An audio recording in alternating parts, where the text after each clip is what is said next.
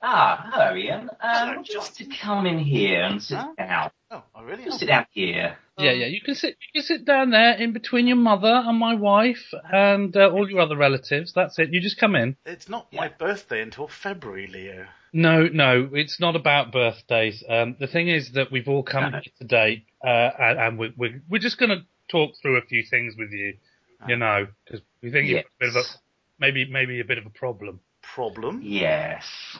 Certain things that you're particularly into, Yeah, sometimes people make choices in life. Sometimes they're not the best choices, Ian. And we've suddenly come to realise that you're not just a casual Doctor Who user. Look at last week's podcast. What was that all about?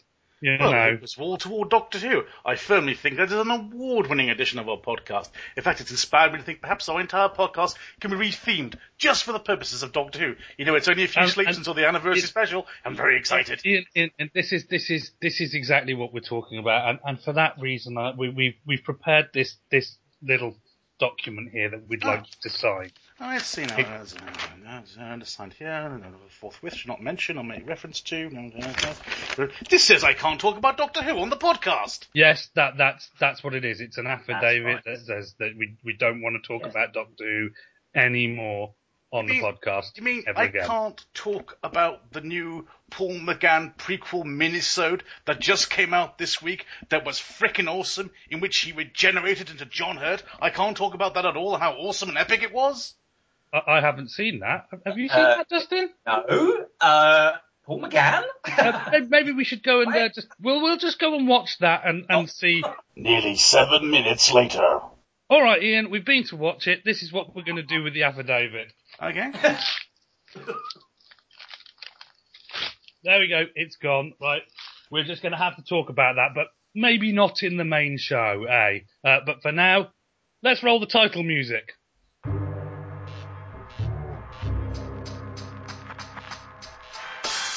Revenge of the 80s Kids has been rated P for podcast.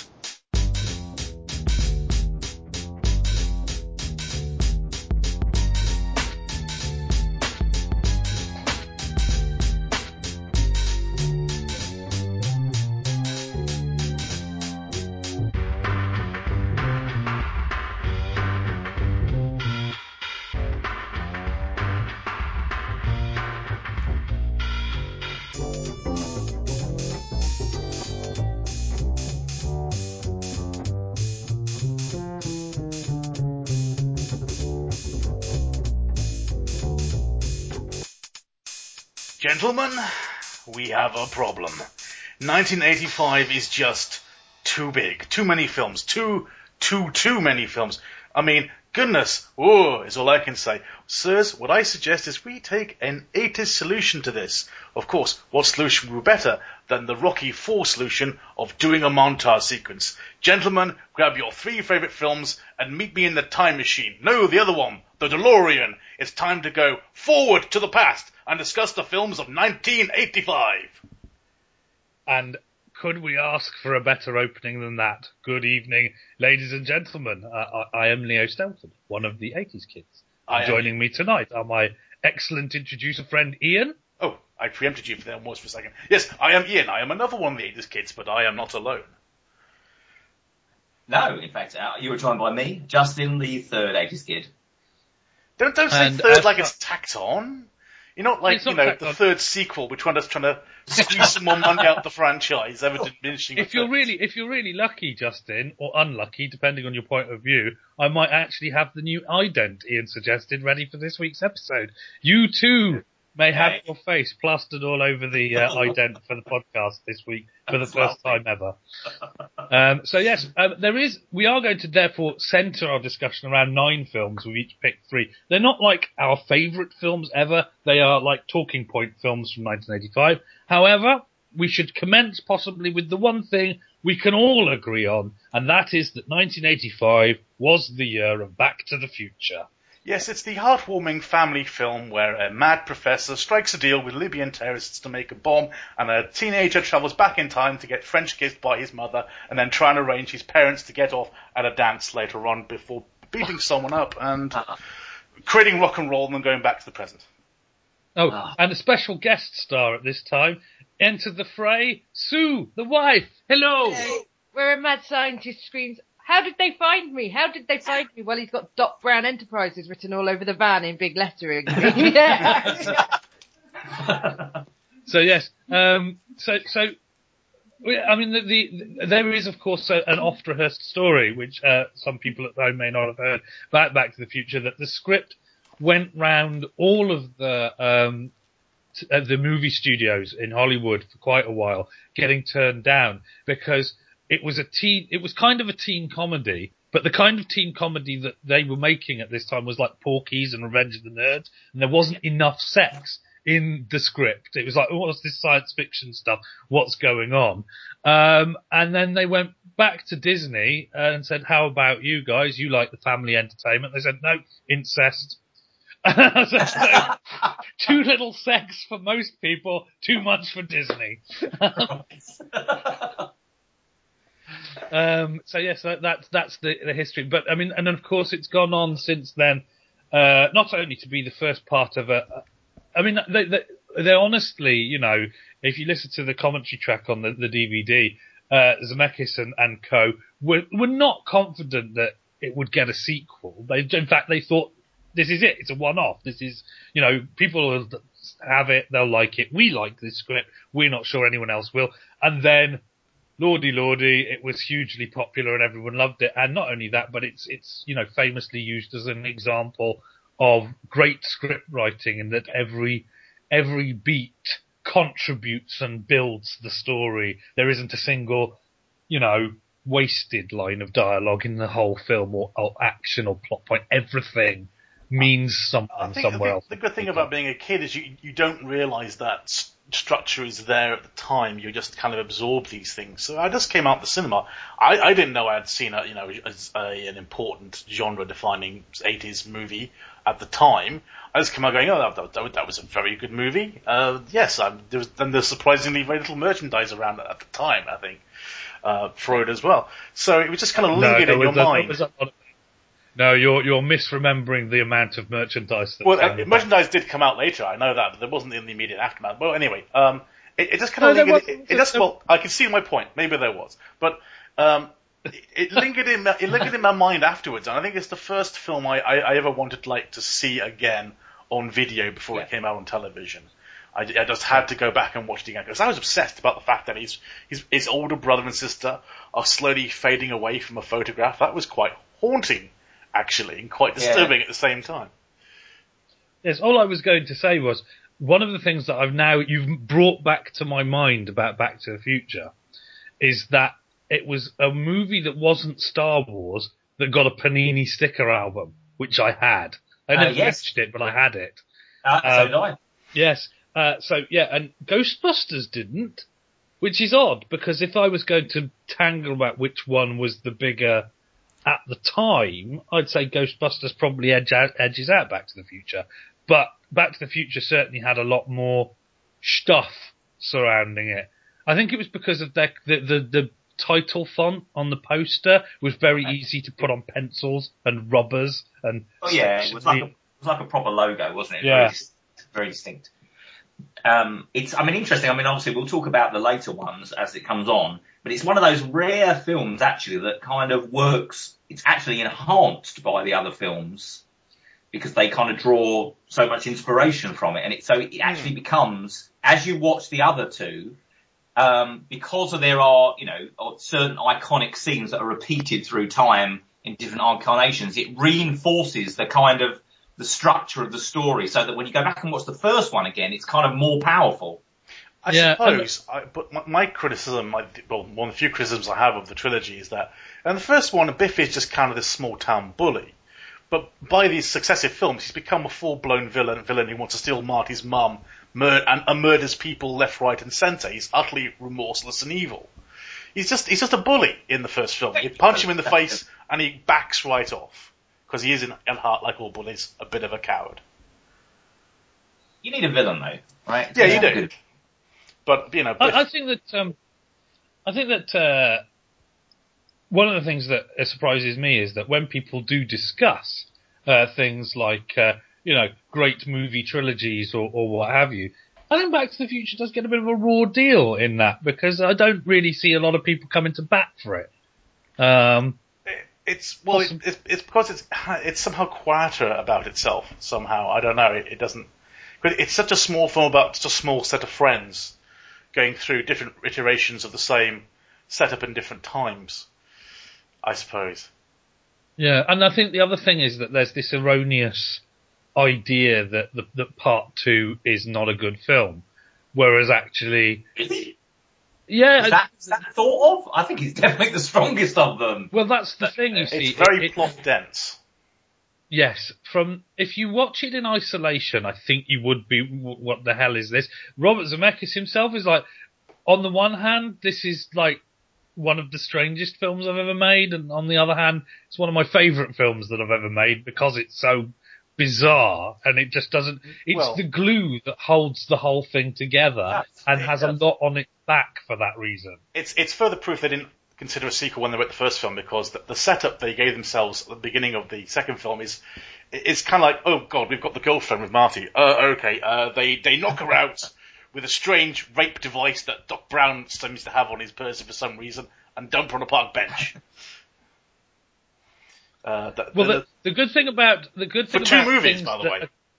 Yes, the thing about the convenience of such devices is that obviously Doc Brown has a time machine, and so after the first mess, it's like, well, if I just arrive 5 minutes earlier, so you could actually have like a spin-off where it's like the first time round when Doc Brown left them for 10 minutes before he turned up to say, it's your kids. And then the girlfriend was awake and it all gets horrendously messed up. And he goes, no, we've got to do it again.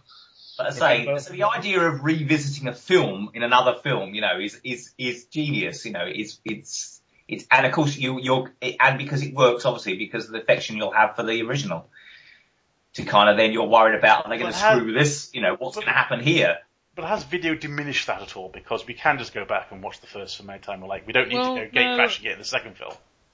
No, actually, this is the Back to the Future Part 2 effect, is that at the time when it came out, I did go and see it at the cinema, Back to the Future 2. I came out and somebody said, oh, how was that there? And I said, well, it's got a lot of middle in it. It's not really, it's horrendously dependent on the others. And I think in an age when, video and stuff was a special thing, and that kind of is a burden to a film to be dependent upon other films to make it complete. But now that you can have your DVD trilogy sat on your shelf, it's awesome. It's like, wow, it's one big, long feature film movie that isn't going to send me to sleep like Lord of the Rings did. So I think that actually having that back reference has enhanced and elevated Back to the Future as a trilogy rather than anything else. I totally agree. So yes, so there we go. That's Back to the Future. Maybe we'll talk about it. Well, we inevitably will come back around to the other episodes. But for now, we have our picks, and maybe we should start today with Ian. What is the first talking point movie for you from the many, many movies of 1985? Well, I would like to kind of continue in our kind of Spielbergian vein to do another film that Steven Spielberg did not direct, but it is somehow associated with, which would be The Goonies, where we all go off and find One-Eyed Willie in an immensely rude film. I recently rewatched it, and there's just dick jokes and things everywhere. These kids are allowed to be properly disgusting. I mean, the statue gets knocked over and the genitals fall off, and then they're trying to reattach the genitals to the statue. You couldn't do this these days. I remember famously that the BBFC, I don't know whether the BBFC issued different sort of certifications or whether they made them recut it. It is typically recut for television because the television's cut starts with one of the bad guys, the smart brother, breaking out of prison. He just runs out the prison. In the movie, he gets out of prison, the warden opens the cell because he sees he's hung himself. And he goes in, he hasn't really, he's propped himself up on his bunk bed, so he's not really hanging himself. But that is the opening shot of a prisoner has hung himself in cell. But in the cinema, they obviously didn't I don't know whether they recut it. There were certain films. I remember that there was another one, starring Gregory Hines called White Nights, where the cinema seemed uncertain as to whether the certificate was PG or 15. And that doesn't happen anymore. Now you can go on the internet and check. But, they would let kids in because they weren't sure that they weren't supposed to. And I think the Goonies did fall into that in cinema. And then obviously, yes, got recut for television as a television version and so on and so forth. And there are different cuts of the Goonies. It's not... If you buy it on DVD, you'll also get the octopus in there. Yeah. So there's, I think that... Was that the wife? It's not surprised that Steven Spielberg is associated with this movie because it's very Spielbergian, despite being directed by Richard Donner. Yeah. He is. There's And little references to Indiana Jones. yes, it is, because I had a friend. That kind of feel. I had a friend who was obsessed with Indiana Jones, and this is like Indiana Jones with kids, and different ages of kids.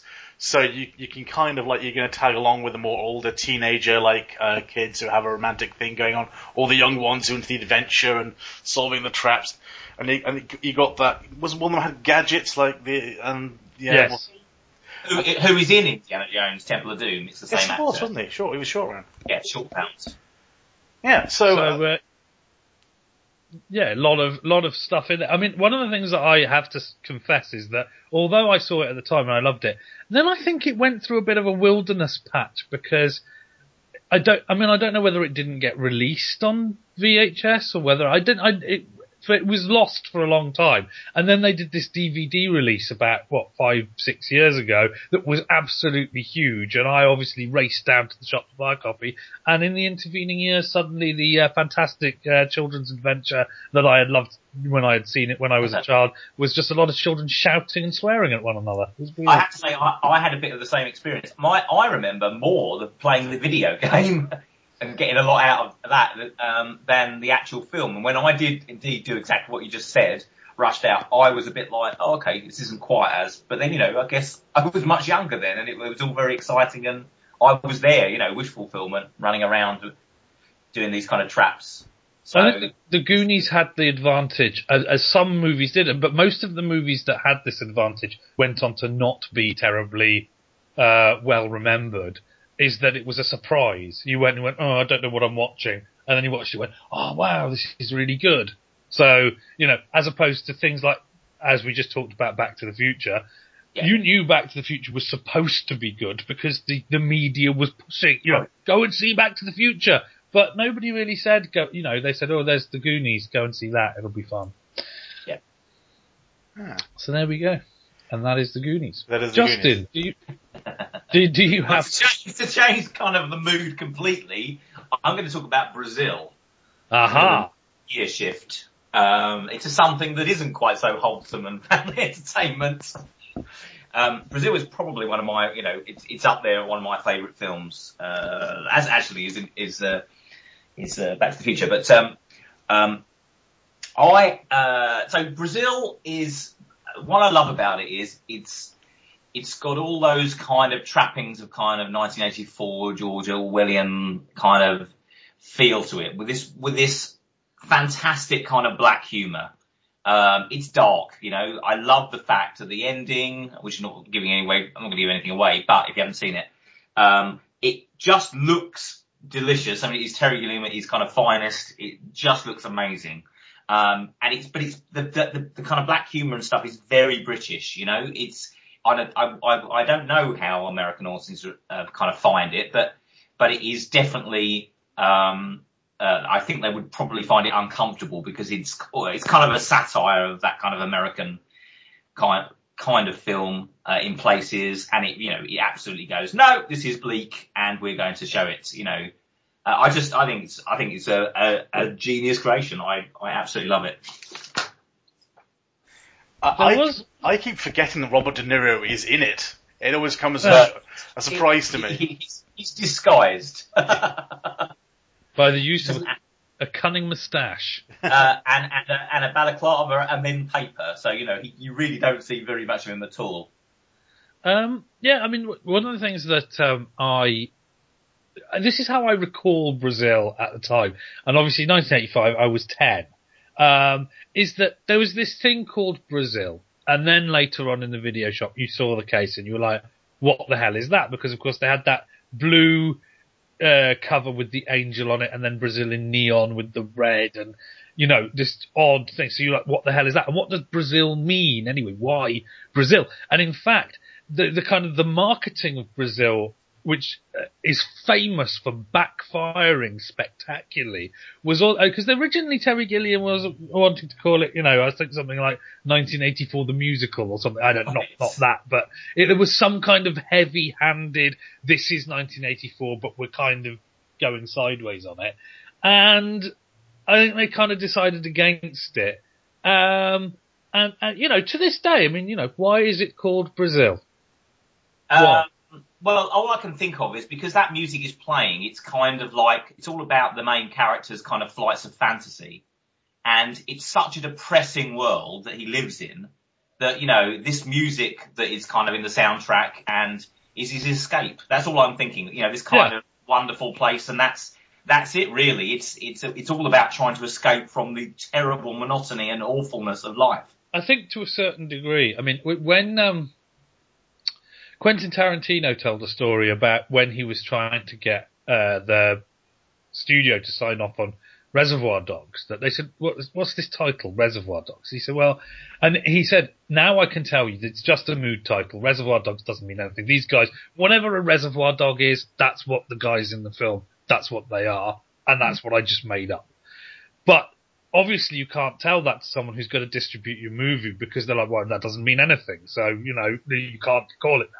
Call it something else, like The Heist Gone Wrong. We want to explain to people. So I made this whole thing up about, Reservoir Dog is a reference to 1930s French noir cinema where it was like they called rats Reservoir Dogs. That was a thing, and therefore gangsters became Reservoir Dogs. He just completely made it up. It wasn't true at all. And so they let him fly with it, and it is just a mood title. Whereas I think Terry Gilliam went, it's called Brazil. Why? Well, because that's kind of where we're going with it. It's a mood title. It's just some syllables put together, and it's kind of enigmatic, and it's weird, and it's strange, and it's Brazil. And instead of making up a story, that's what he said, and it totally didn't work. People were just like, okay, I don't know what that is, then I'm not gonna. And over time, I think Brazil is one of the great cinematic regrets of culture, is that they all went, oh yeah, now we look back on it, that was pretty good. We should possibly not have completely ignored it and made it bomb at the time. That's one of it's had a bit of a history. And then of course there's all the stuff about recutting that the studio insisted with happy endings and all this rubbish, and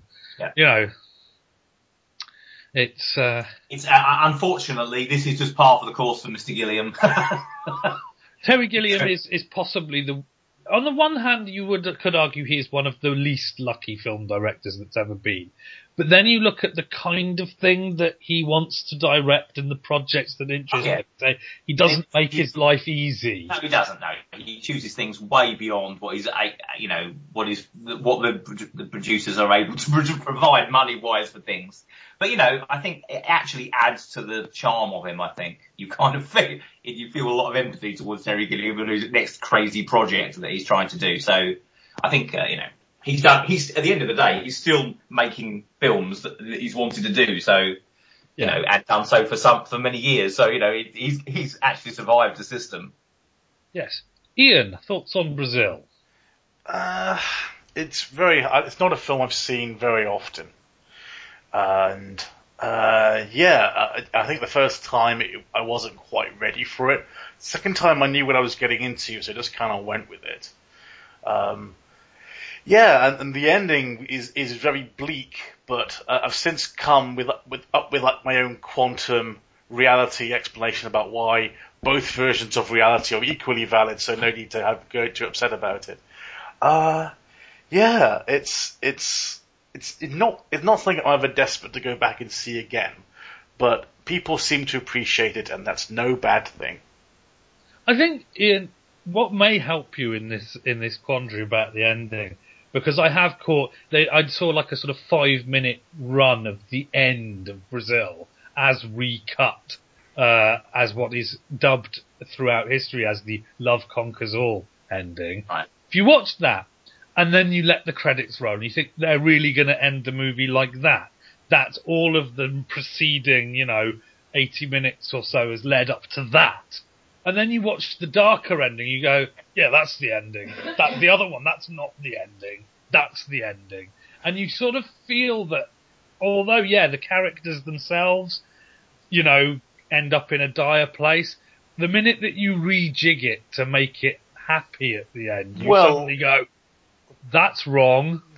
There's no evidence that can exist in the rest of the film. The rest of the film is just full of it sucks. There's just everything is horrible. And perhaps even the main character, Jonathan Pryce, is not particularly sympathetic. He's quite selfish throughout. He's having nice dreams, but so what? He's still a little bit of a dick. He's not the biggest dick in the world by any stretch of imagination, but he's still a little. I mean, everything he does for his own motives. Yes. Yeah, I've just got a soft spot for dreamers. He is just a dreamer, and he wants, to escape it. Well, yes, and of course, that shot of him strapped to his chair, whilst the man in the baby face mask comes to torch him, is an album cover level of astonishing impact. That one shot, it's so iconic. Where was that film? Was that in a power station or something? Where was that located? Yeah, it was. Yeah, inside of a power station. And I just think that there's not. I mean, one of the things about it that is remarkable is that these days we don't seem to be able to produce downbeat movies that people kind of respond to anymore. You kind of as gangsters, but otherwise no. Yeah, I mean we don't produce them, and certainly not downbeat fantasy movies. I mean, we didn't before, we haven't since, and that's why I think it chimes with a lot of people, because it's all there is. So yeah, I mean, Brazil, definitely a good pick. Let's change the mood completely once more. Ricocheting through 1985. There was a lot on the buffet table here, because my first pick is Commando, starring Arnold Schwarzenegger. Schwarzenegger in his prime, possibly, arguably, the most Schwarzenegger movie that exists. Completely unpolluted by, star directors, high concept science fiction, or any of this stuff. It is unarguably Schwarzenegger's movie, Commando. It is, because Schwarzenegger's charisma utterly dominates it, because he has that aura. At the same time, it's quite an odd film. It could only be made at that particular moment in his career. Although, strangely, you say it's quite an odd film. I thought for a minute you were going to say it could only be made in the mid-1980s, and I think possibly a lot of people would think that. But I watched it recently, and what I realised was that a lot of stuff that I think movies like Lethal Weapon and Beverly Hills Cop get credit for in action movies, where you have like a wisecracking element to it, or you introduce a strand of wacky humor, or all of this kind of stuff. And in fact, later on, in Arnold Schwarzenegger moved on to make Twins, Kindergarten Cop, and stuff like that. Commando is actually terribly tongue-in-cheek. Like, actually, the existence of Commando is like a little sly wink at the audience. And I think people who maybe don't have as much time for it, or don't like it, believe that it's this very serious. No. I mean, it was Stallone that made things like Rambo, which is terribly, it has this kind of like, action is terrible, and, war is hell, and all of this kind of stuff. Whereas Commando is actually like a little bit of a joke. It's like, yeah, okay, whatever. It's always like got its tongue firmly in its cheek, which I don't think many people expect or remember. I think the basic setup of it is, I cannot believe that is Arnold Schwarzenegger's daughter. That is, I can't quite, even though they have a family scene where Arnie's making really bad Boy George jokes for some reason at the beginning. I cannot believe, it doesn't seem right somehow. Well, it's very hard to believe that it's Arnold Schwarzenegger's daughter because it's Alyssa Milano. So that kind of... Well, even at the time I saw it, which must have been mid-80s, Oh, yeah. it was like, nah. No, that is totally... Yes, I totally understand that. It is. Well, that's part of the joke in a way, but at the same time, I think maybe it was sort of a slight... Because, we've remarked before, Arnie is not a dumb man. And I think, to a certain extent, Commando is like him having a little poke at the kind of things producers wanted in a 1985 action movie. Like, if he has a little girl who gets kidnapped, Alyssa Milano is kind of like the exemplar of a little girl, but it's completely unbelievable as Arnold Schwarzenegger's daughter. And that's kind of the thing. I mean, and there are a lot of, choices which can only really be accounted for by this idea that it is a little bit of a sly dig, like his nemesis, that strange, muscly Australian guy. Bennett. I mean, Bennett, yeah. There's something very odd about that. In the fact that he's, I mean, in a way, you can almost picture Arnold Schwarzenegger going, well, I've got a funny accent. And to Americans, he's got a funny accent. So it's like, but it's completely different to mine. So what's going off there?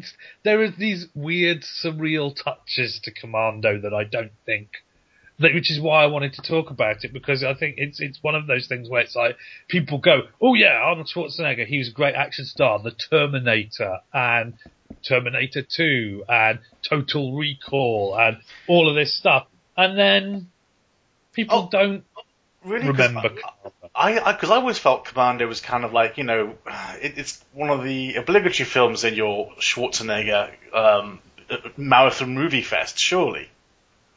Really? I don't know, I think it kind of gets lumped in because the following year, I mean, as we'll get round to, maybe, depending on the sort of what we need to discuss in 1986. In 1986, he made Raw Deal, which is kind of like the exact what people think Commando is. I mean, it's flat, dry, joyless action it's just nonsense and not even entertaining nonsense. And I think because they were like year on year, people can't maybe even confuse the two. Because I mean, I'm not. The reason I haven't kind of said much is I have to say I'm not a big kind of fan of this kind of film. Although it might be worth me looking at now that the way you talk about it. Well, perhaps I should read. I might have just gone, oh, this is just Arnie guns, yawn. But exactly, which is exactly the kind of thing. Right, Justin, you enjoy The Transporter, right? Yeah, absolutely. Yeah. Commando is like the spiritual ancestor of something it's never boring, and it doesn't take itself too seriously, and it's fun. It's just fun to watch, And I think, well, the other thing about it is that at the time when I first watched it, because I want, in my head I couldn't accept that it wouldn't just be meathead action. I thought, what's this woman Rae Dawn Chong doing as the female lead? To me, she seemed completely out of place. Watching it again, of course, Rae Dawn Chong, a very funny woman. She does a lot of jokes. And what you realise is that Schwarzenegger got her onto the movie to be like a peanut gallery to the fights. Because he's having this massive meathead brawl with this guy. Yeah. And she's sitting in the corner going, you guys take too many steroids. What's going on? And it's like she's filling in this like track of like almost like Mystery Science Theater 3000 dialogue that goes over the action scenes. I can't believe this. You need to calm down and learn to talk to each other. So there's a lot more. I don't know the chronology of his films. I mean, would you say it's like the first one where you established that kind of one-liner, or had he done that before in previous films? Well, obviously he did I'll Be Back in The Terminator, but... Yeah, but I mean, the kind of... But not a catchphrase as much as the pun. Yeah, it's the kind of start of that. The screw you as you're screwing people in with a drill and that kind of stuff. I think he was... Well, it's got some of the famous ones... Like, you said you'd let me go, drops him off a cliff. Yeah. I lied, and stuff like that. It's got all of those. That's quite important for that reason, I think, because that was not only with Arnie, but that set up a particular, that cliche is still going. Well, yeah, well, I mean, the point is that if Commando hadn't existed, I don't think some of Arnie's better lines from Predator would have existed, because No. Shane Black wouldn't have bothered writing them for it.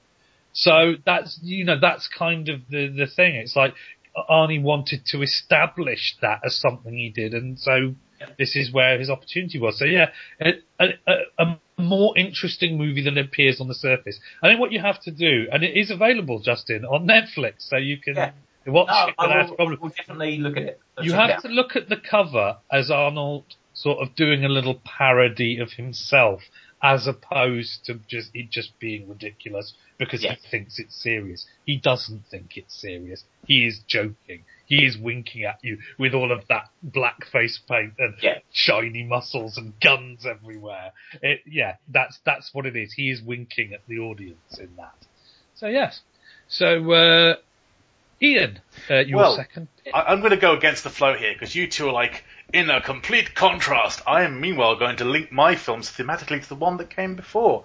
So I'm going to discuss View to a Kill, the James Bond action offering of 1985, where the geriatric, Roger Moore, shows us this strange universe which keeps cutting between two worlds. One where he's an elderly, a spy for the British government, and then the action scenes where a much younger man, who's stunt double, does all the fighting. Grace Jones, and my goodness, Christopher Walken. Surely if there was a man made to be a Bond villain, it was him. And I keep forgetting, he was a Bond villain in that one where he wanted to destroy Silicon Valley in his evil schemes. And Patrick Macnee was wasted in that movie, but he's there. It's the last gasp of Roger Moore, who has literally, it's painfully obvious he's outstayed his welcome by now. But it's always such a risk to change your lead Bond actor. So, it always feels like, he's come round at the last minute and says he'll do it. Okay, let's go with it then. But yeah, I think this was it. This is where we really had to go. You just couldn't believe he was pulling all these very young, attractive women, no matter how many Zeppelins he blew creepy. up. I always find watching that one. I find it quite difficult, really. A bit unsettling. The last shot we ever have of Roger Moore as James Bond is like being in a shower with another woman whilst Q is sending in a little remote-controlled robot and spying on them. It's like, So just for the sheer kind of horror of it all, and and for the fact that it's computers, 80s everyone, computers, all those vector graphics, It has to be said that, what you've done there very cleverly is set up the thing. I think if you look at action, the state of action movies in 1985, you actually had three pillars to the sort of kind of thing that was going on. One is Commando, which is joined on stage by Rambo First Blood Part 2, Rocky 4 is out, Red Sonja. There's a lot of muscle stuff going on in that part of action. Then, interestingly, you've got the kind of proto wacky adventure type sort of Indiana Jones ripoff in I think it's Jewel of the Nile, is that the one? Yeah. And then you've got James Bond,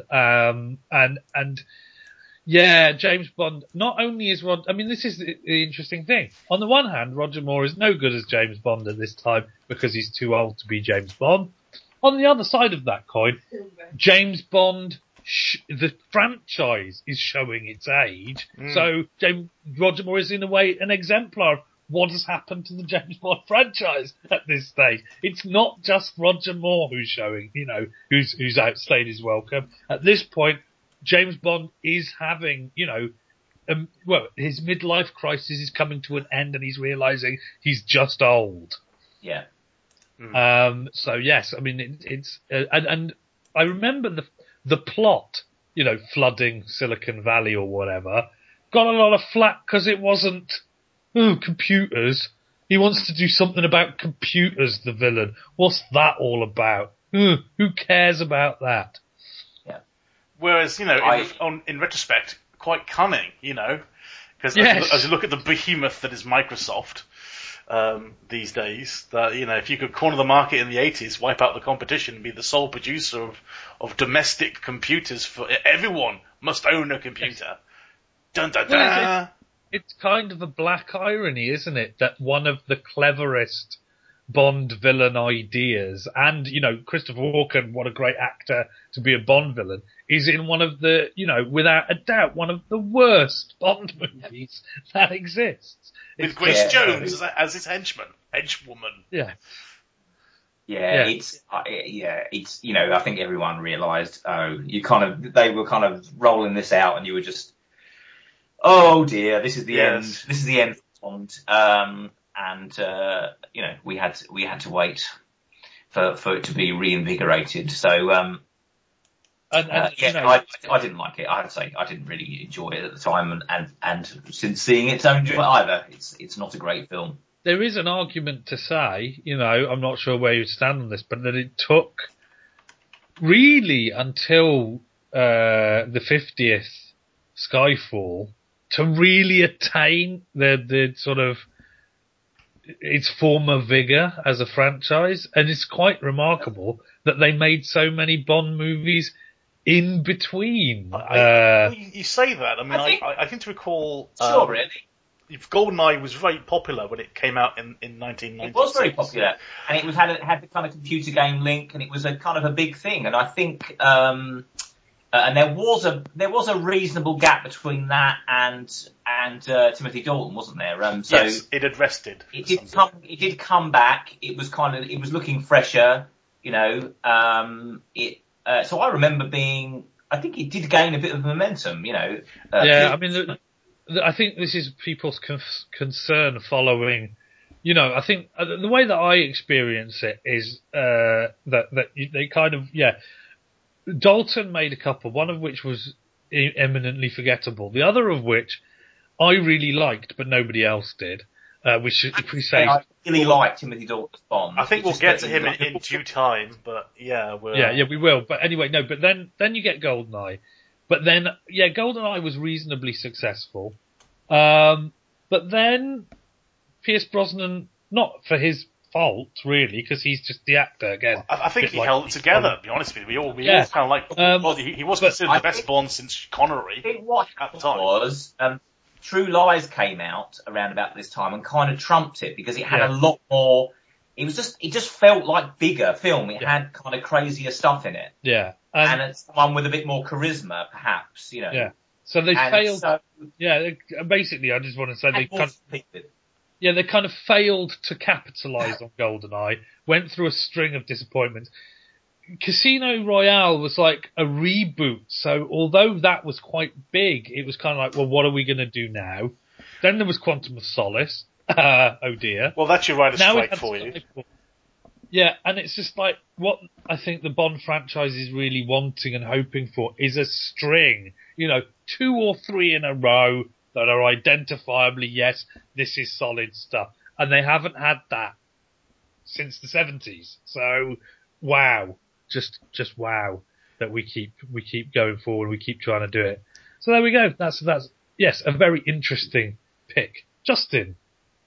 So changing tack again. Here we go. So a very young tack changes. A very young Tom Cruise. This is probably one of the few Tom Cruise films I know because he's not really very Tom Cruise in it. So, and that is Legend. Yeah, which kind of with Legend comes in the vast amount of sort of fantasy and science fiction, all sorts of movies that we had around this time. Absolutely. We had Lady Hawk as well, was kind of this year. It was kind of play, and it's you got Explorers coming in, you got Santa Claus the movie, Teen Wolf, Back to the Future. We've already discussed. Well, it's the kind of Spielberg influence, isn't it? Really, I mean, he made a big impact, and everyone was. Of course, he was producing as well, like with the Goonies and things, and had his hand in stuff anyway. But everyone was trying to capture the spirit of that. Family entertainment was kind of big. I mean, Legend, though, is kind of quite strange. It's not quite so family friendly as that. It's actually got it's Ridley kind Scott of dark, doing very fantasy. dark kind of. Yeah, I mean, Tim Curry is just extraordinary. I think that's the main thing I really, no, unrecognisable, and probably probably one of the most, in terms of kind of film kind of villains and stuff, one of the most iconic and not, easily recognisable and even probably that well known compared to, bigger names, and bigger characters. But that, kind of stuck with me, the look of him in that. It was genuinely quite terrifying. And yeah, I've got a lot of affection for Legend.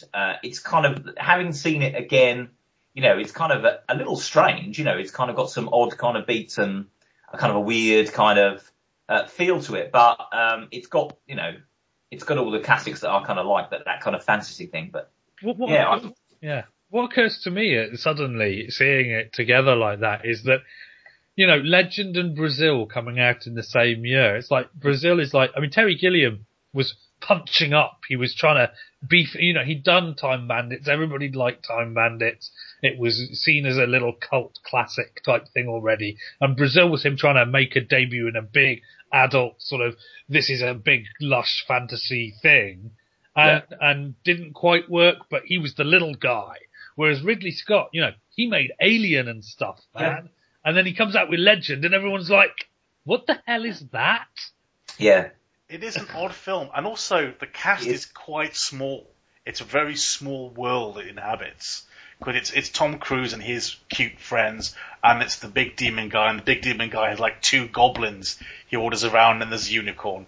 And that's pretty much it for the entire movie. There like I remember a cage full of dwarves at one stage. There's a swamp with witches, it's got a little set pieces. I never want to drink that much again. My recollections are very hazy. Cage of dwarves, swamp of witches. Yes, but it wasn't exactly commanding a vast army of darkness. It wasn't exactly Lord of the Rings, was it?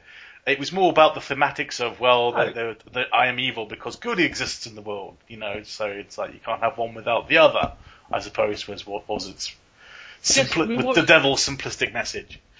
I can't help but think, I totally agree with you, Ian, and that makes sort of Legend now suddenly in my mind, it forges a connection for me between Legend and, of course, the very thing that brought Justin Forth into the podcast, Hawk the Slayer. For that too was an epic lush fantasy, which had very few people wandering around in a forest. Yes, exactly. It's kind of, the ancestor of that, with a little bit more money thrown in. But at least Jack Palance had a mob. He could order to raid towns every now and again. But that's the thing, it's weird, because what you suddenly realise is that until CG, made Lord of the Rings possible, it was very hard to do that epic fantasy scale. So, and then so you'd make a fantasy and it would be 5 people in a forest with a unicorn and a cage full of dwarfs.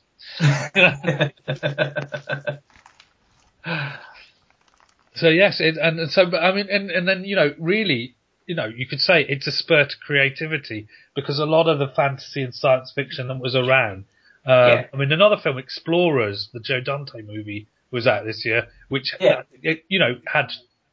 Again, that's a Spielberg-esque film, isn't it? Yes. I mean, it's definitely tapping into that vein. Yeah, and it's, a few kids messing around with a weird alien device, and it's not got that big scale, but, and I think what really collapsed in Legend is that Ridley Scott was trying to be epic, but he had a lot of money, but he had to spend it all on sets and Tim Curry's horns and stuff like that. Well, they are marvellous. What have we got left in the budget for people? Nothing. Oh, okay. It's all gone on horns. All gone on horns. Of course, Tim Curry was in Clue same year. Far more recognisable. Clue is a fantastic film as well. It's one of my favourite films. I've seen it so many times though, because I'm a bit of a Cluedo fan myself. So I've seen it. It was the 80s. I was a kid. I was allowed to be weird back then. These days it's a problem, but back then it was cute. If I actually got like my Cluedo board out, and the sets of the lower floor matched the Cluedo board stunningly well. The sort of layout of the building.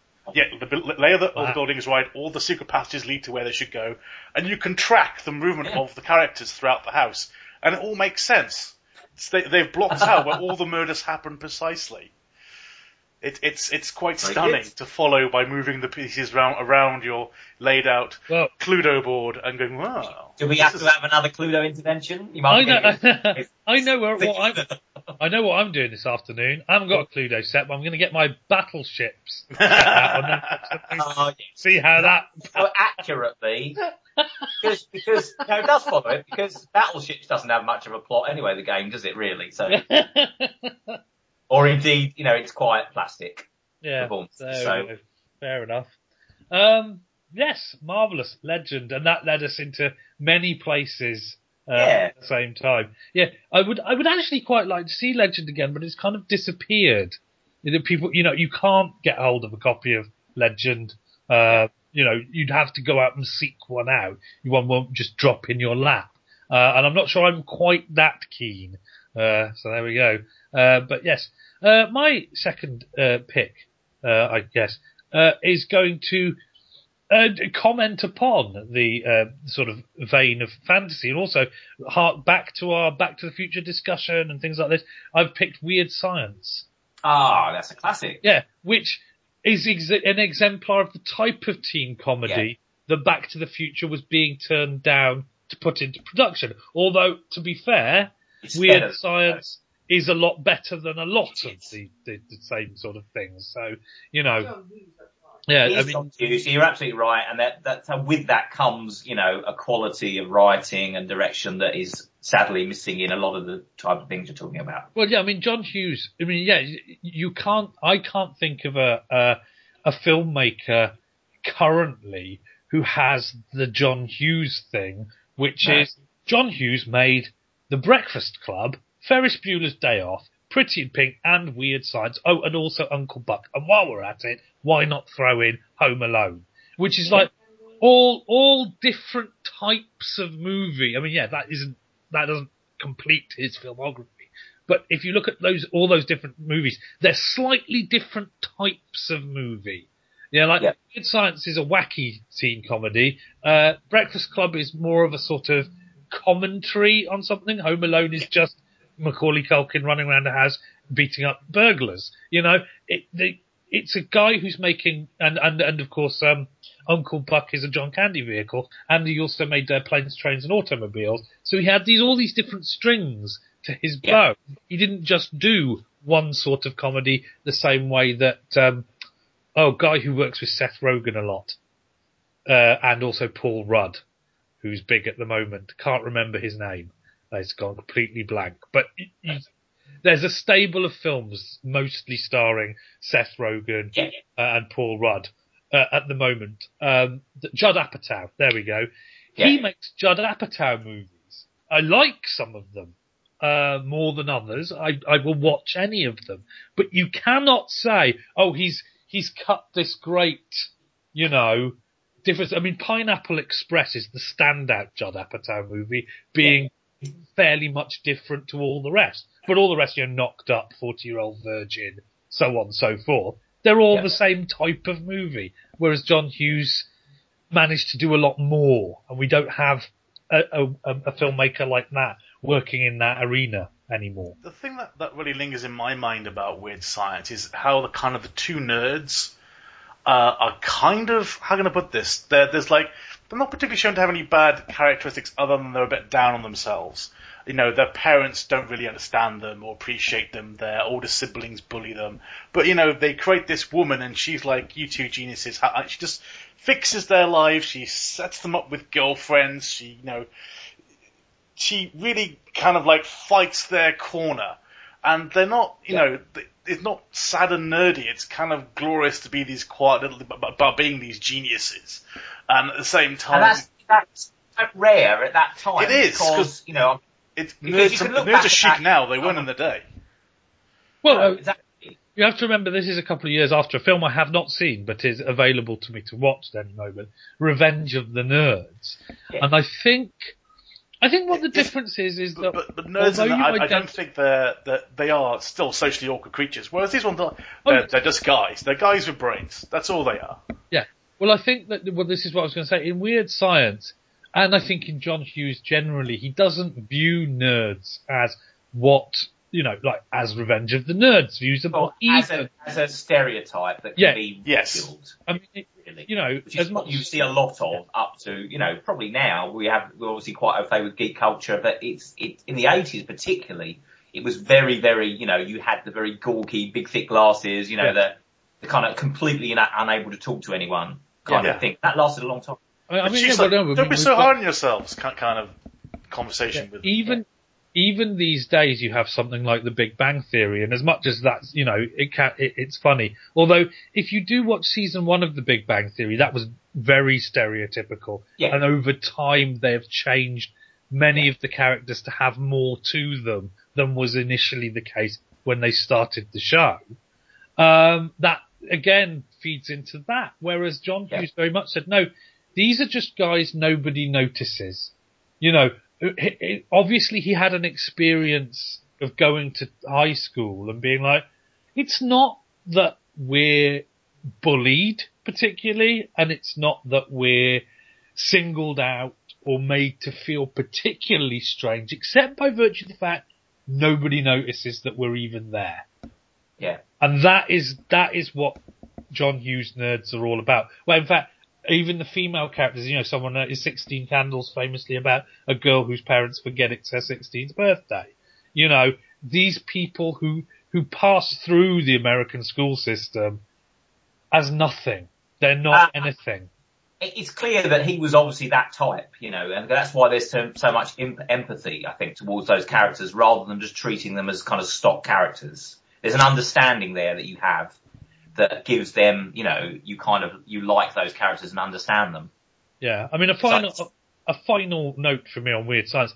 I think one of the things that I remember about it, apart from all the great things about John Hughes, is that it was a massive VHS.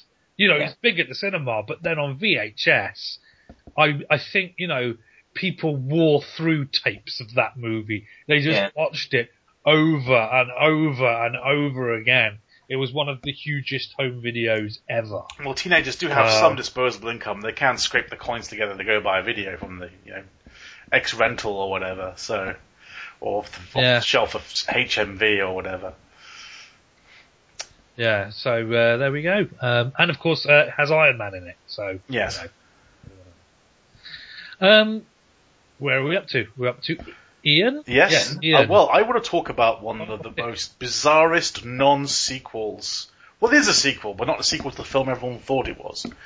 A Disney film that has no musical numbers in it whatsoever, which is bleak, scary, nightmarish, even, almost to the point of nihilistic, terrifying, dark magic. All around you. You are alone and parentless in a strange, dark, mysterious world. It is, of course, full of lunatics. Full of lunatics. They're genuinely dangerous psychopaths are out there in the wilderness.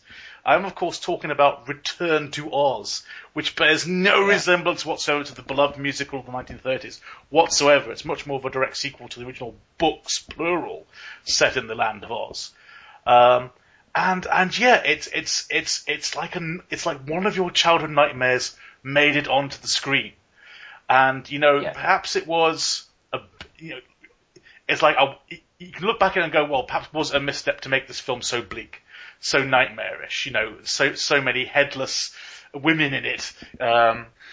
But at the same time, I'm so glad that they did, because there's so many things in there which are memorable. The Clockwork Soldier. I was obsessed with the Clockwork Soldier. I was obsessed with the puzzle room where you have to touch an object and say Oz, but you have to find the right object.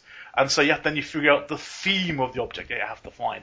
The Headless Witch, who has stolen the heads of all the maidens as spare heads, which she keeps in glass cabinets down this long corridor, and which are all sleeping. They're not just still. Like when they're all living heads on pedestals behind glass cabinets, and Dorothy Gale, little girl lost, going down that corridor night to go into the Headless Witch's bedroom to steal the key.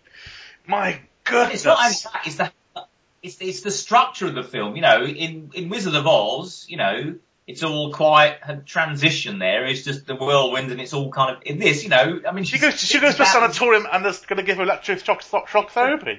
Exactly, they're going to. I mean, that is pretty bleak. What's really weird about this is that what's come out over this conversation, that the things that we've centred on, and there's more stuff we could talk about here, but we just don't really have the time. But we've picked on some of the weirdest movies that have ever existed, and they all came out in the same year. Brazil, Legend. It's just odd that 1 year should produce all this stuff. It's the 80s, man. It's the 80s. Yeah. Well, we're right in the heart of it in this. Yeah, we're riding on the crest of the wave from Star Wars and Indiana Jones, and it's now people are getting it and they are making it, And it's not just these figureheads of Spielberg or whatever. People have kind of tapped into it, and so yeah, that's what I love about 80s films, really. Certainly this period. Well, it suddenly comes to me that I think in a way it tells you, here we are, 2013. We look back at Star Wars and Empire Strikes Back and what have you, and those are movies. And in a way, you can tell culture has digested exactly what all that's about now, because you get Iron Man and Thor: The Dark World and all of this stuff coming out now, and that's kind of like, this is more of the stuff. But what this tells me about 1985 is that Hollywood at this time, there was a certain sentiment in which people went to see that Star Wars. Of course they'll go and see the thing about the little girl lost in the world of lunatics with the witch with the no heads. That's just, there was a certain sentiment in part of society, this cynical business part of society, that the reason they were getting money together to make Brazil and Legend and God knows what is because they didn't really at this point understand what had made Star Wars. It's funny you should say Star Wars, because I believe the film eventually got greenlit because Disney were about to lose the rights to Oz anyway, so unless they made a film. And they did have cold feet during production about how bleak it was.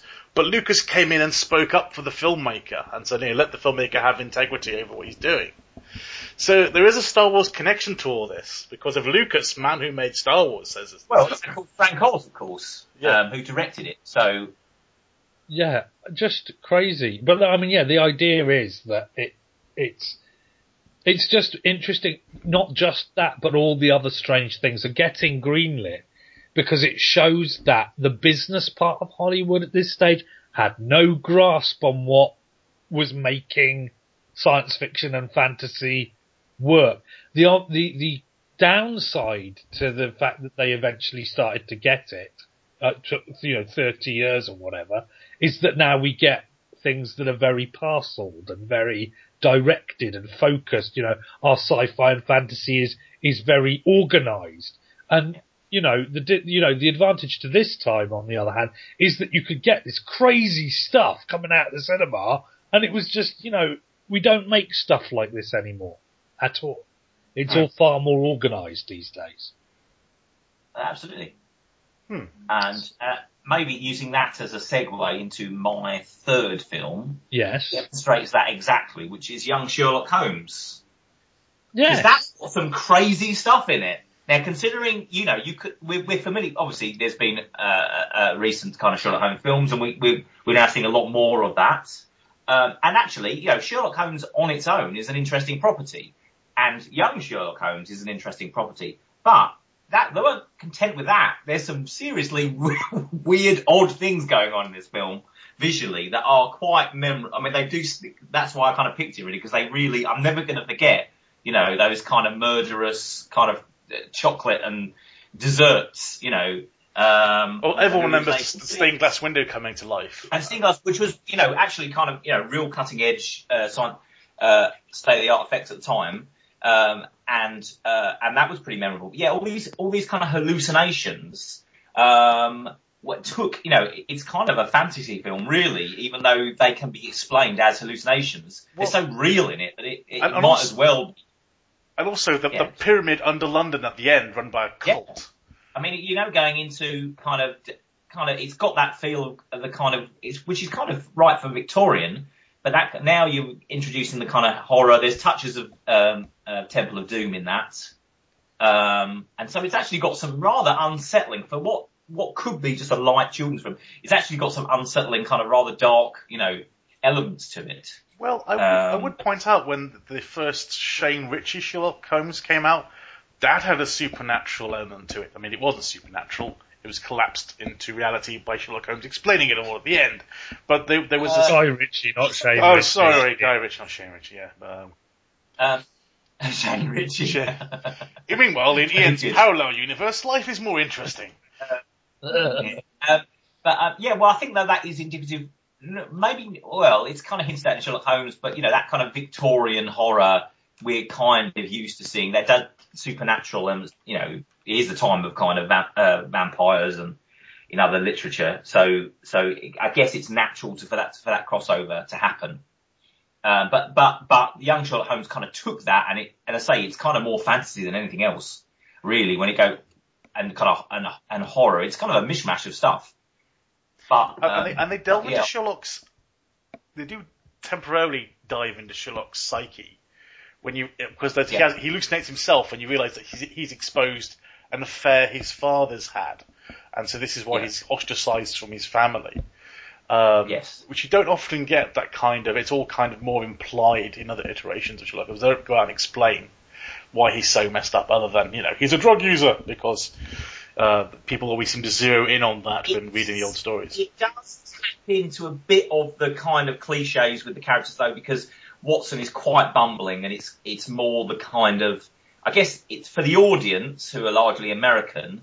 Their experience up to this point of Sherlock Holmes is the kind of Basil Rathbone years, of which we have Watson as this kind of buffoon, and of course he's anything but that. He's not a buffoon, but in the short stories, he is the perfect straight man to Holmes. He's always incredible. No, he's a straight man. Yeah, he's a straight man.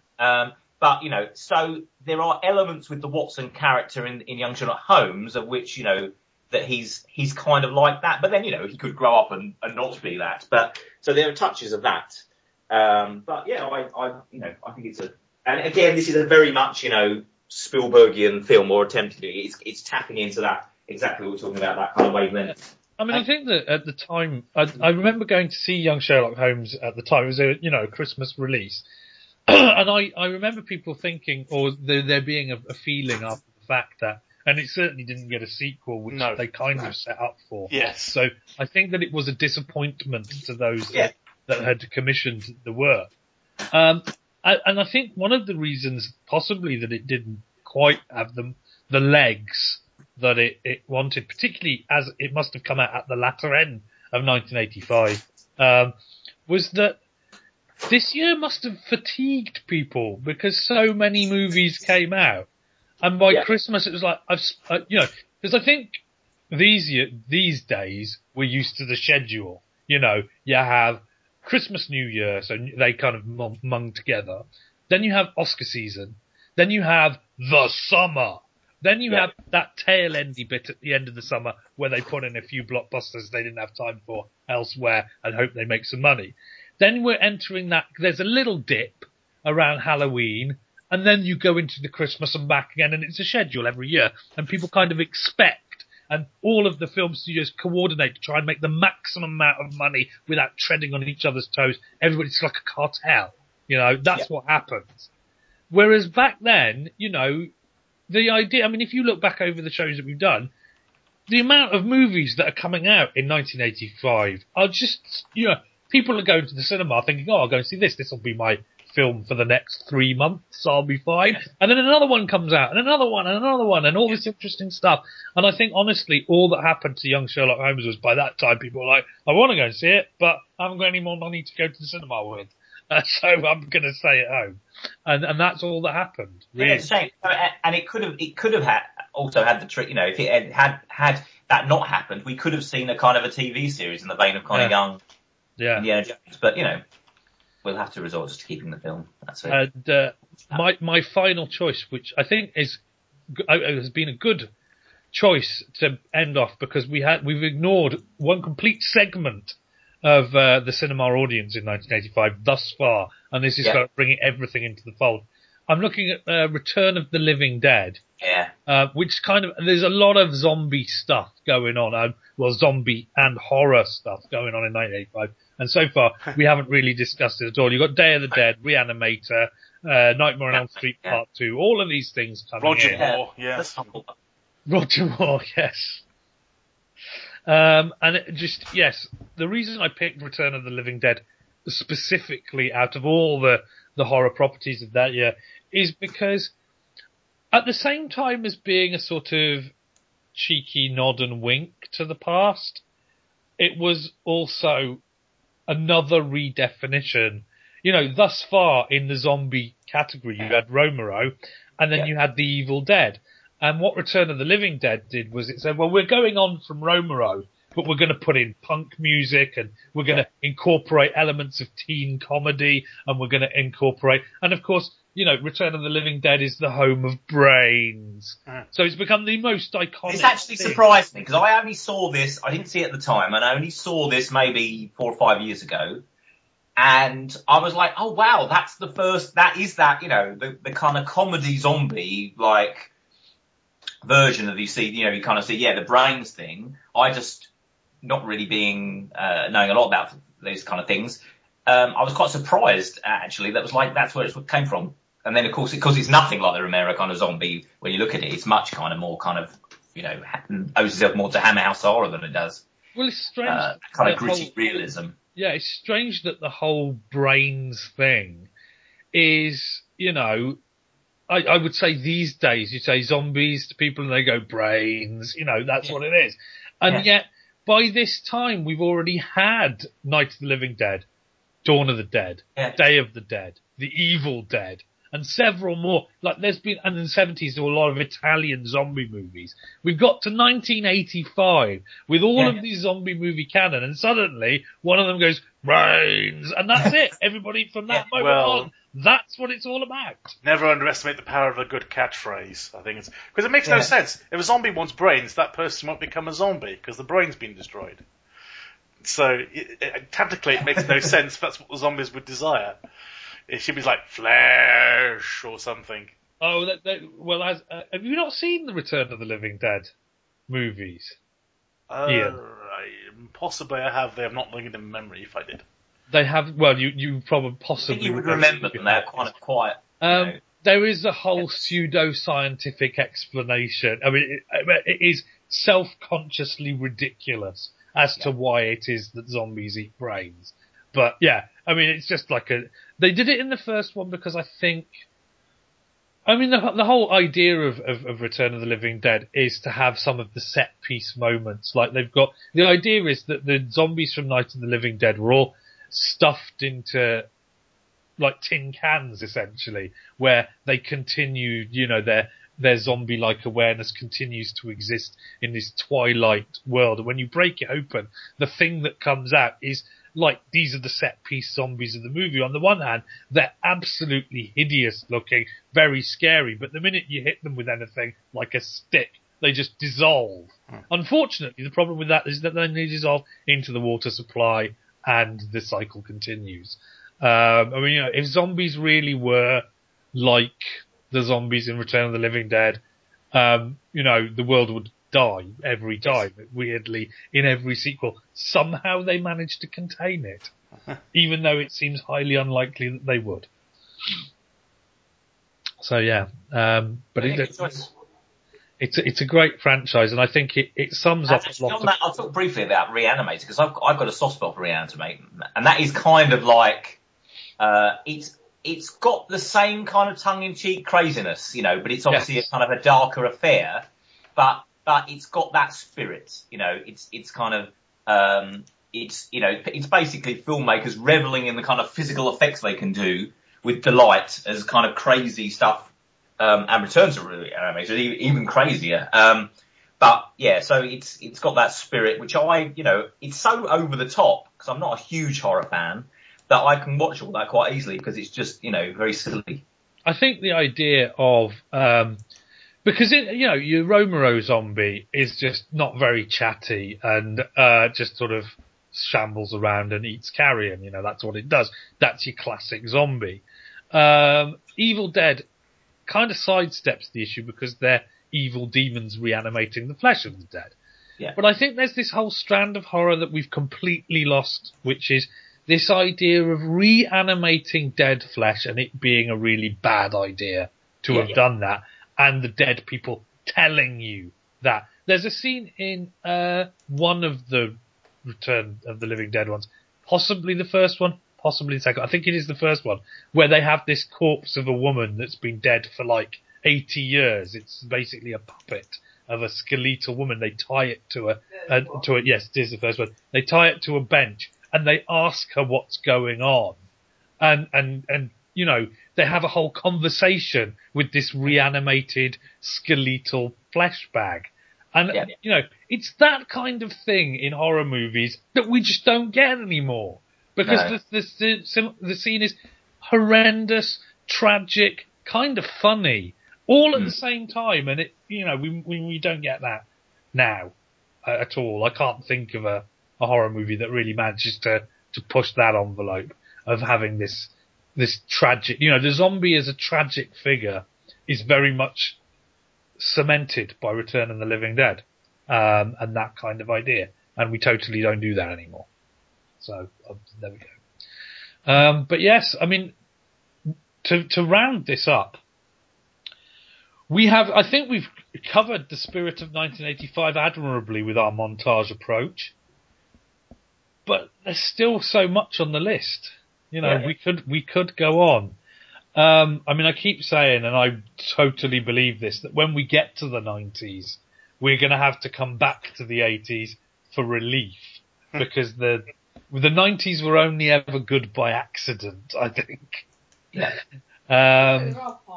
Yeah, I mean, there are good films in the 90s, but when you know, if you put together 1984, 1985 and 1986 and got all the good films off that list, you would probably have about the same number of films as all the good films that came out in the 90s. So, you know, that's going to be a thing. So there's always going to be time to look back to the 80s again, pick out the themes and the directors. I mean, we haven't even discussed Flesh and Blood, the first... No, which I've only seen recently due to Leo's kind of talking about it.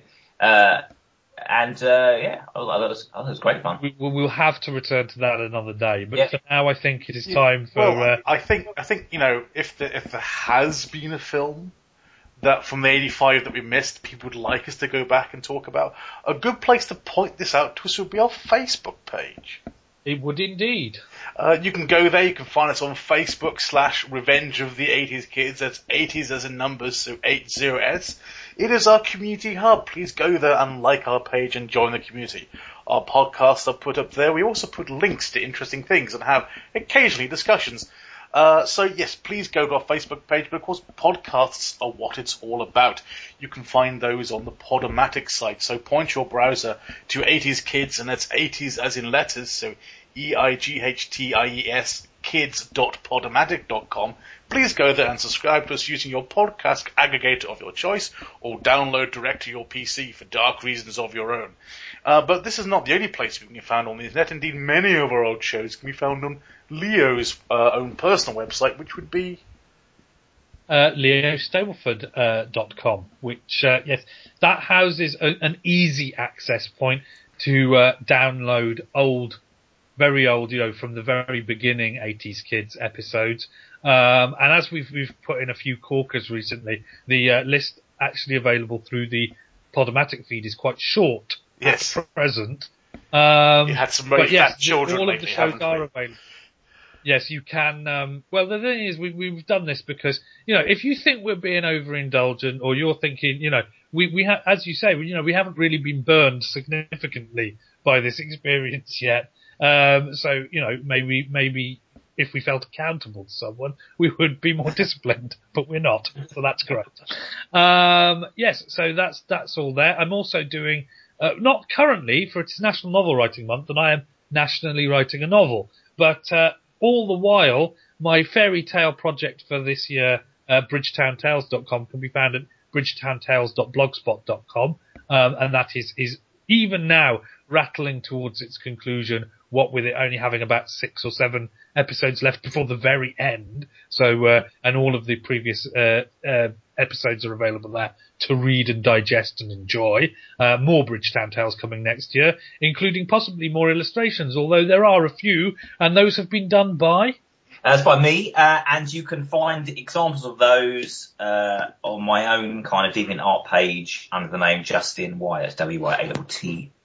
But yes, so that's 1985, and for those of you interested in such thing, after a brief break for the end credits music, we shall be reconvening to discuss exciting developments in the world of Doctor Who. Yes, 1980 films, very interesting. Can you please talk about Doctor Who again? I think we might have to do something about that.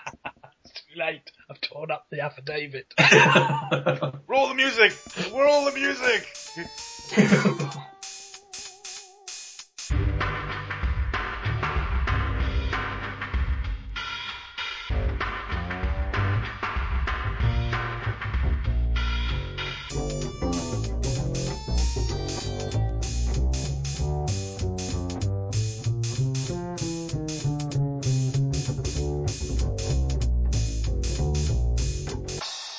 Right then, gentlemen. Yes. Yeah. Wow.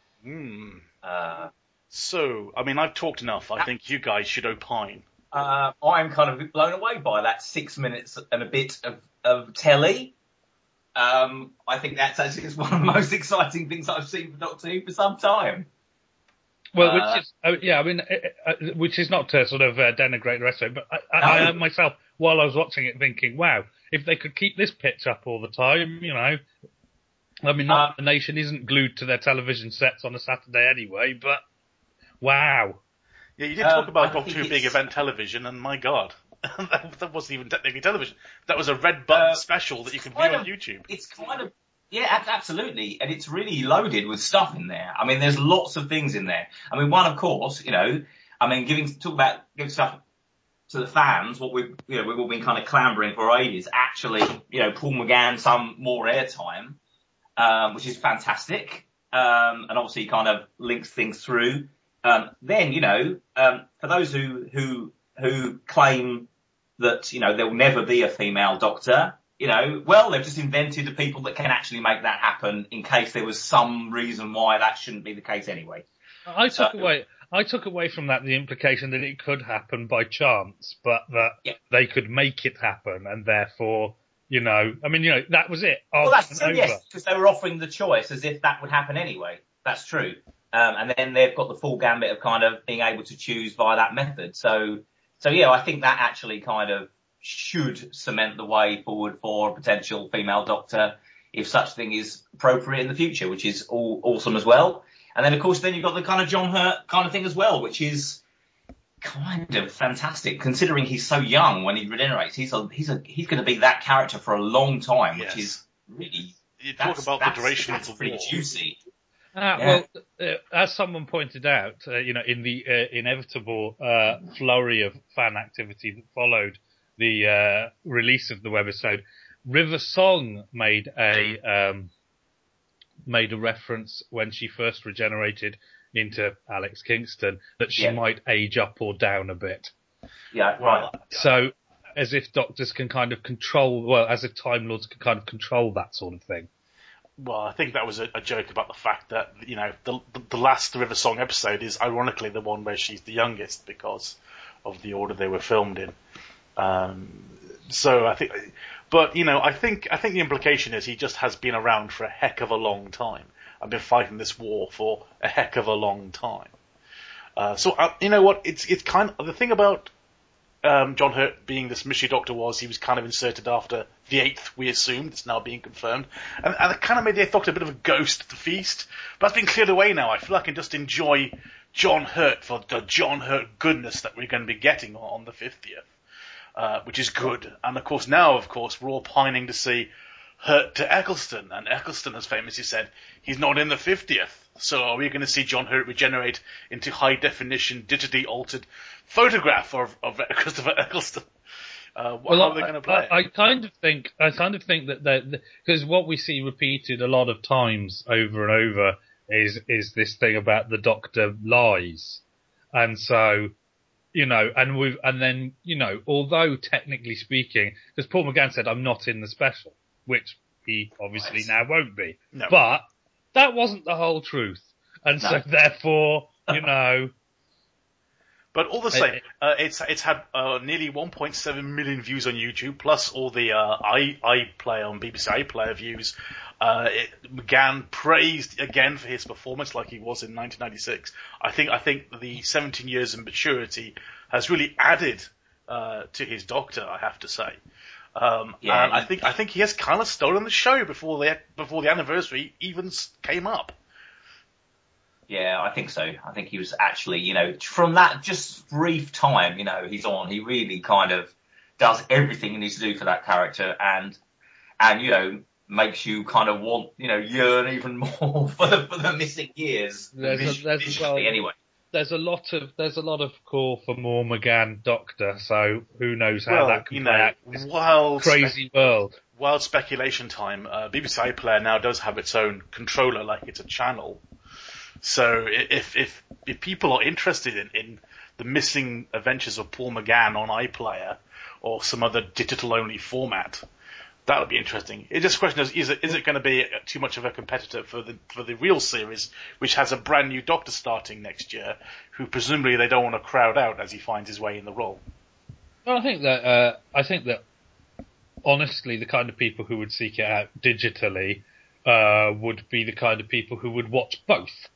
Yes. It would be like, there's no competition. It's just different parts of the story. So it's not competing with those people who are casual viewers who only watch on television. I mean, the other thing is that of course BBC America produced a series called Copper, which we haven't seen on the BBC. Presumably they're going to broadcast at some point, but at the moment Love Film have an exclusive distribution deal for people to watch that, and that's rather strange to have something that has the BBC's name on it that British people have not seen, but American people have seen on television, but now only Love Film people. I don't think BBC wholly own BBC America. That could be part of the reason. No, well that's fine, but I've not heard of anything like that before, so it's a bit odd. So there we go. I mean, I think that it's a very strange thing that little thing being dropped, like a pebble being dropped into the water. After our discussion about, at some point we were talking about people going to see the live broadcast in cinemas. Yes, since originally on the Cineworld site, those places that were doing that were obviously showing it synchronously with the broadcast. Yeah. And apparently so many people want to see it in 3D that they've added another broadcast later in the evening, and now they're selling tickets for the next day. And it's they the demand to go and see that on the big screen is overwhelming. It's in 3D as well. It's in 3D as well. Not everyone has 3D TVs, so that's also a good opportunity to. No, I don't want to see it in 3D. If they'd also wanged in some 2D performances, I might be tempted, but as it's only with glasses on your face, no. But it is interesting to see that I think the BBC, Cineworld, anyone who was involved in that was intending, we'll just do a simulcast, it'll be a bit of, publicity, some fans will get what they want, and then people are beating down the doors to get in, so they have to add in extra performances across the nation. So that is crazy. Yeah, Doctor Who fever is going off here. It's like the Olympics all over again, but with more Time Lords. Huh. I haven't even got to the making of docudrama starring David Bradley yet. So, my goodness. No, and already I've noticed that the TV channels, the BBC-owned TV channels on my box are filling up with Doctor Who nostalgia shows. So this week's going to be a bit of a Doctor Who fest, I feel. Cool. And all the better for it. So we have done our small part to contribute to the vast glut of Doctor Who commentary. Thank you for validating my addiction, by the way. So I will I remain unchanged. The broken human being I have always been. We've torn that affidavit up now, haven't we? Oh well. Better luck next time, I suppose. Yeah, man, but the crack is so good, and I can quit any time. I just don't want to. And on that bombshell, I think it's Yes. time for us to say goodnight. Bye Yes. bye. Farewell. Goodbye.